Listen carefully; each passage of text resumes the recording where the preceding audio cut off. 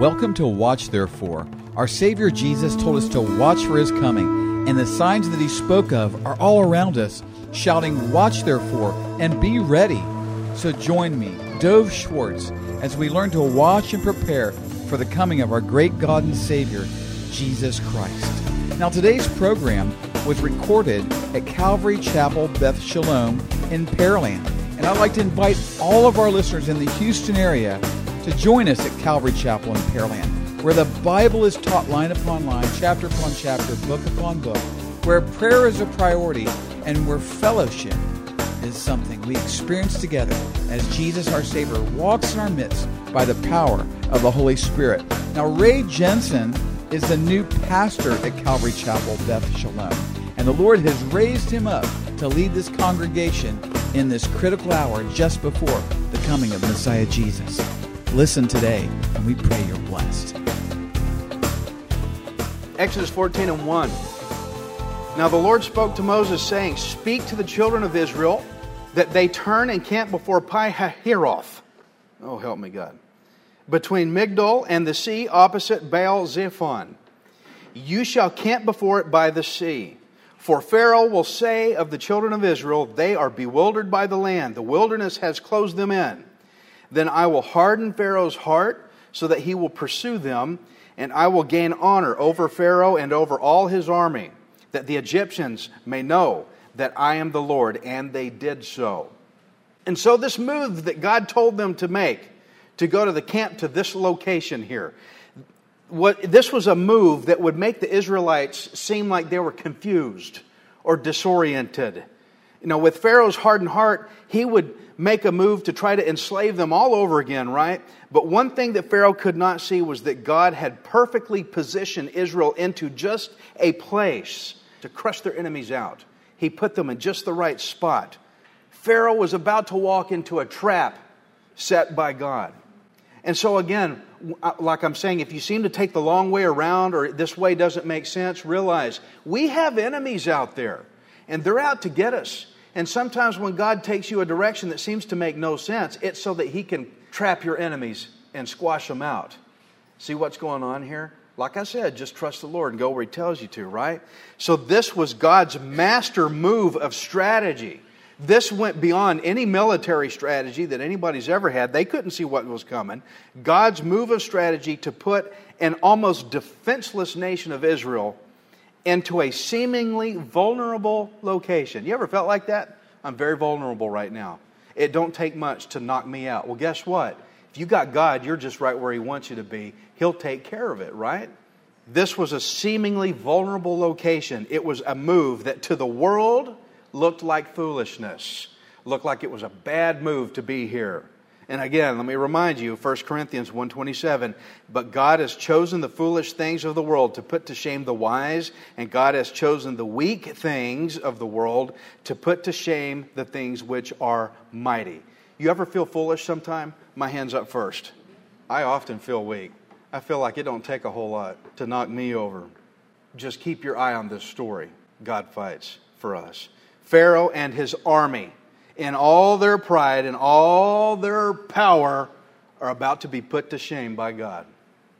Exodus 14:5. "Now it was told the king of Egypt that the people had fled, and the heart of Pharaoh and his servants was turned against the people. And they said, 'Why have we done this, that we have let Israel go from serving us?'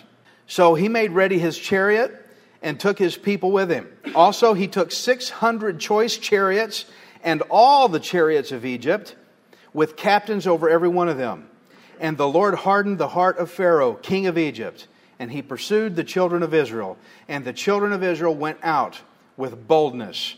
So the Egyptians pursued them, all the horses and chariots of Pharaoh, his horsemen and his army, and overtook them, camping by the sea of Pi-hahiroth before Baal-zephon." So just now the Egyptians are starting to realize the implications of releasing the Hebrews. They're realizing, hey, our workforce is gone. And so Pharaoh and his officers were determined to make them come back. And some of them, would probably get killed in the process.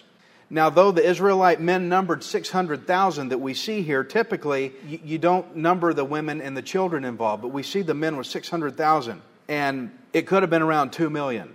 Pharaoh, he was encouraged by their seeming indecisiveness. He heard about their location. He thought, it makes no sense for them to be there. They should be this way. That's a dumb move to go over there. Plus, they're closed in. We got them. Let's go get them. He was not realizing the hand of God still, even after 10 plagues. And so Pharaoh commanded the mightiest military force in its day to go down. And to him, this was going to be a slaughter. This was going to be easy. And whoever he could get left over, he'd bring them back. Israel's backed up in a corner with no way out. They have water on one side and the mightiest army in existence coming down the hill on the other side. So, you ever heard the term, it's going to be like shooting fish in a barrel? That's what he thought it was going to be like. But yet again, Pharaoh does not know the power of God, the power of the God of Israel. Exodus 14:10. And when Pharaoh drew near, the children of Israel lifted their eyes, and behold, the Egyptians marched after them. So they were afraid, and the children of Israel cried out to the Lord. Then they said to Moses, because there were no graves in Egypt, have you taken us away to die in the wilderness? Why have you dealt with us to bring us up out of Egypt? Is this not the word that we told you in Egypt, saying, let us alone, that we may serve the Egyptians? For it would have been better for us to serve the Egyptians than that we should die in the wilderness. And Moses said to the people, do not be afraid. Stand still and see the salvation of the Lord, which He will accomplish for you today.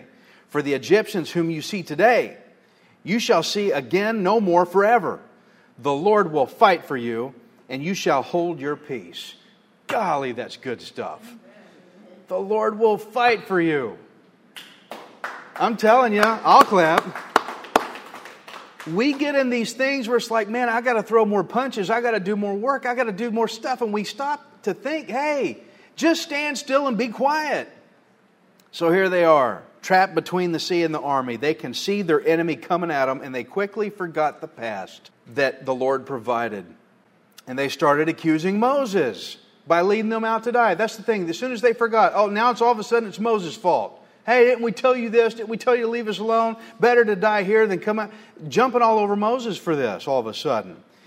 I just wanted to ask you, do you see what fear does? Do you see what it does to people? It takes them this way and turns them that way. It makes them forget God. It distorts, fear distorts your memory of what God has done for you in the past. Y'all ever had God do mighty things in your past? I have. And you get fearful, and then you forget it all of a sudden, don't you? Well, why don't we think God could do it again? He can still protect us, right? Fear had altered their thinking so much that they had just lost all memory of everything He had just done for them. That's the danger of fear. There's no time for fear. Don't let fear take you over like this. It's damaging. It will cause you to think and do things that will cause you to try to cut God out of the equation. When you find yourself in a bad situation and you start to worry and fear, your every angle of resolution does not have God in it as a real answer. You lose the whole God issue, the whole God resolution, the whole God protecting you concept of things, because you start leaning on your own thinking. And we've been through 2 passages already that our best way of thinking is a way of death. It doesn't work. We have to follow the Lord. If you get to where you don't see God as a real answer, then you have arrived to the same point here that the Israelites have come to. Isaiah 41:10. Fear not. I'm going to say that again. If you don't remember anything, remember this today. Fear not, for I am with you. Be not dismayed, for I am your God. I will strengthen you. Yes, I will help you. I will uphold you with my righteous right hand. God said this to Israel here in Isaiah, and guess what? The same goes for those of us who are in Jesus Christ. Fear not, I'm with you. I'm your God. I'll strengthen you. I'll help you. I'll hold you up with my hand.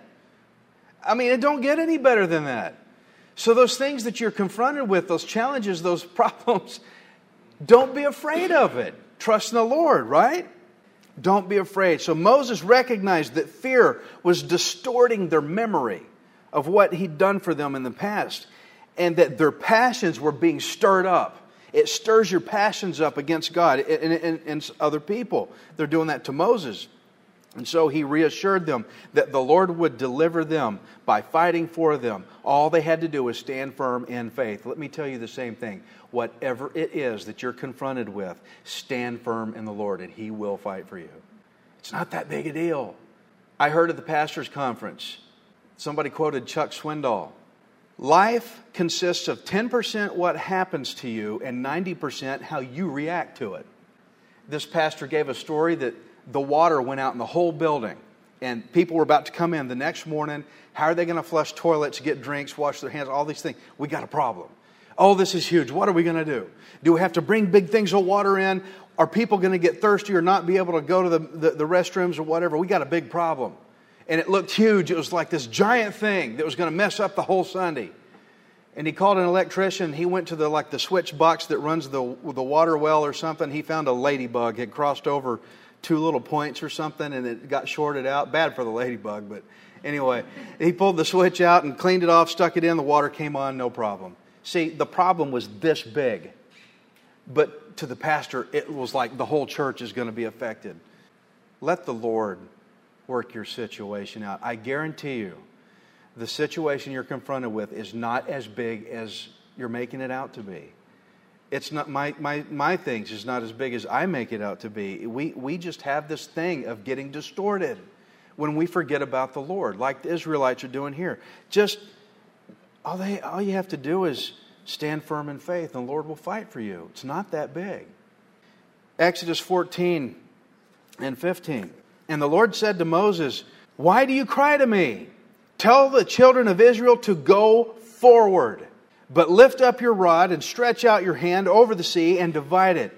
And the children of Israel shall go on dry ground through the midst of the sea.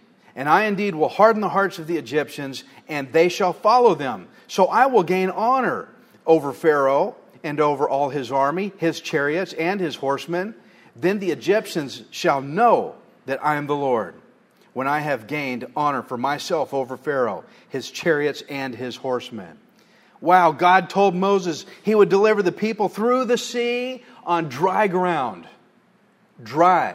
You think of a sea, it's been there hundreds of years. Everything under it is just saturated with water. Dry ground, no problem. This was not a matter of evaporation. This was a matter of God's power to do what we would call impossible. All Moses had to do was raise his staff over the sea, and they would go out on dry ground. And just like God had demonstrated His power and glory in the plagues, He would show it again. But this time, in the complete destruction of the Egyptian army. Totally wiped them out. And from this, God said, the Egyptians will know that I am the Lord. I don't think our country quite knows it. I think they're aware of a man who was named Jesus. He walked around, taught good things, got hung on a cross. Yeah, they know about Him, but they don't know that He is the Lord. Lord means the boss. I run everything. It runs the way I say, my way. They know of a Jesus, they know of a God, but they do not know Him as Lord. He said here, they're going to know I'm the Lord. Friends, this is the same Lord that I have over me right now. The same one. The one that's talking to Moses here at the Red Sea. This is the same Lord. I just think that's completely cool. So Pharaoh is looking at the Israelites as fools for camping in this location. But who are the real fools here? Who are the real fools about to be? Who are the real fools also going to be for following the Israelites through? Exodus 14:19. And the angel of God who went before the camp of Israel moved and went behind them. And the pillar of cloud went from before them and stood behind them. So it came between the camp of the Egyptians and the camp of Israel. Thus it was a cloud of darkness to the one, and it gave light by night to the other, so that the one did not come near the other all that night. Then Moses stretched out his hand over the sea, and the Lord caused the sea to go back by a strong east wind all that night, and made the sea into dry land, and the waters were divided. So the children of Israel went into the midst of the sea on the dry ground, and the waters were a wall to them on their right hand and on their left. the angel of God moved from the front of the Israelites to the back to protect them from the Egyptians. So the angel shifted from guide to guardian. He was guiding them, now he's guarding them. You see, God not only offers us guidance, but protection at the same time. That's a pretty good deal, if you ask me, to get both of those in one thing. And here where it says it was a cloud of darkness to the one and it gave light to the other, what that means is that this pillar that had been a cloud by day and a fire by night, it was now doing two different things at once. It was darkness on this side and light on this side at the same time. I talked about it switching from one to the other. Now it's doing both. Depends on which side of the pillar you're on, right? It was causing darkness to the Egyptians, but giving light to the Israelites. Same angel, same pillar. One side was darkness, the other side light. All at the same time. Protection.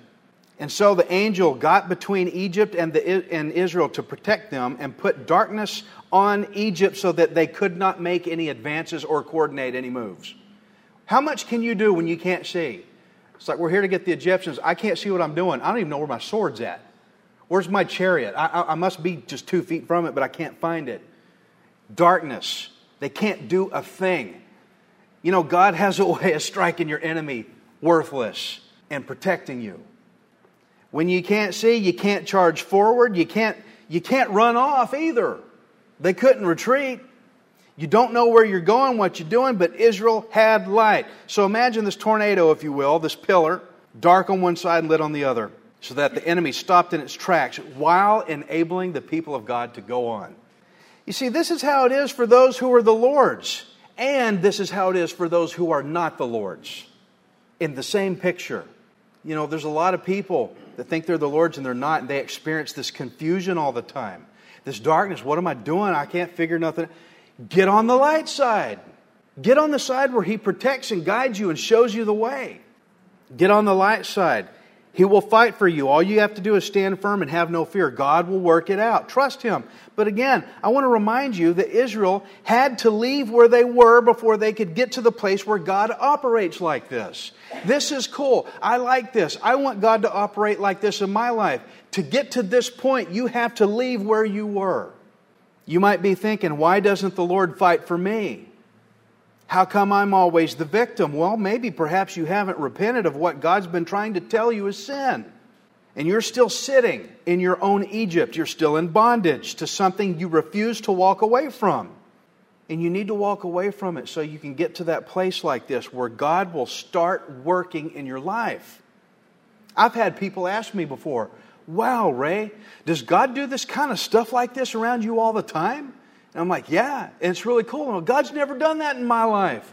I said, you need to give your heart to the Lord. Well, I am saved. Well, then how come God's not working in your life? You think you're saved and you're not. You think you're on the light side, but you're on the dark side. Give your life to Christ. You know, for a long time, we had seen also, say like for King Saul, God wouldn't even talk to King Saul because King Saul was in sin. Let go of the sin, turn away from it, walk out of bondage and start following the Lord. You cannot follow God and have your sin at the same time. You can't follow God and have your sin at the same time. You have to repent. You have to leave one to follow the other. You have to leave sin to follow God. And you have to leave God to follow sin. Can't have both. Jesus said the same about love of money. He says you can't have both. You have to pick one master, just one. Repent. Turn away from that place of bondage. You know, right now is a good time to get right with Jesus Christ. Right now. And you'll see God start to work wondrous things in your life.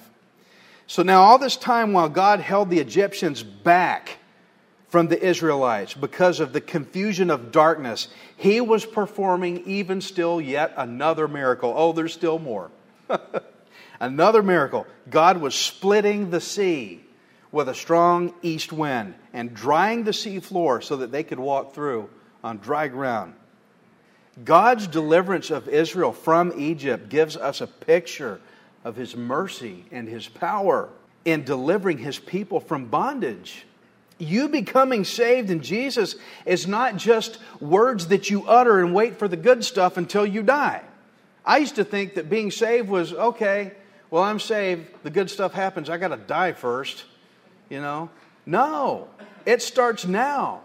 When you make Jesus your Lord and Savior, at that very instant, you are delivered from the bondage of sin, and your sins go back in time to the cross, where Jesus takes your condemnation penalty upon Him, so that you don't have to live with or die with your condemnation upon you. What would have taken you and I an eternity in hell to pay for ourselves, Jesus paid for all in one day on the cross for those who would receive Him. Salvation is a miracle of God. You can't explain it. How did He get Israel through? I don't know. How did He save us? I don't know. He just does it because He can. Salvation is a miracle. You're made new. Set free forever. God knows how to take His people out of bondage. And looking at this story, you got to know God knows how to take His people out of bondage. He knows also how to protect you from the enemy. Exodus 14 and 23. And the Egyptians pursued and went after them into the midst of the sea, all Pharaoh's horses, his chariots, and his horsemen. Now it came to pass in the morning watch that the Lord looked down upon the army of the Egyptians through the pillar of fire and cloud, and He troubled the army of the Egyptians, and He took off their chariot wheels so that they drove them with difficulty. See, God's ripping all their stuff apart. And the Egyptians said, "Let us flee from the face of Israel, for the Lord fights for them against the Egyptians." Now look at that. Even the enemy sees it.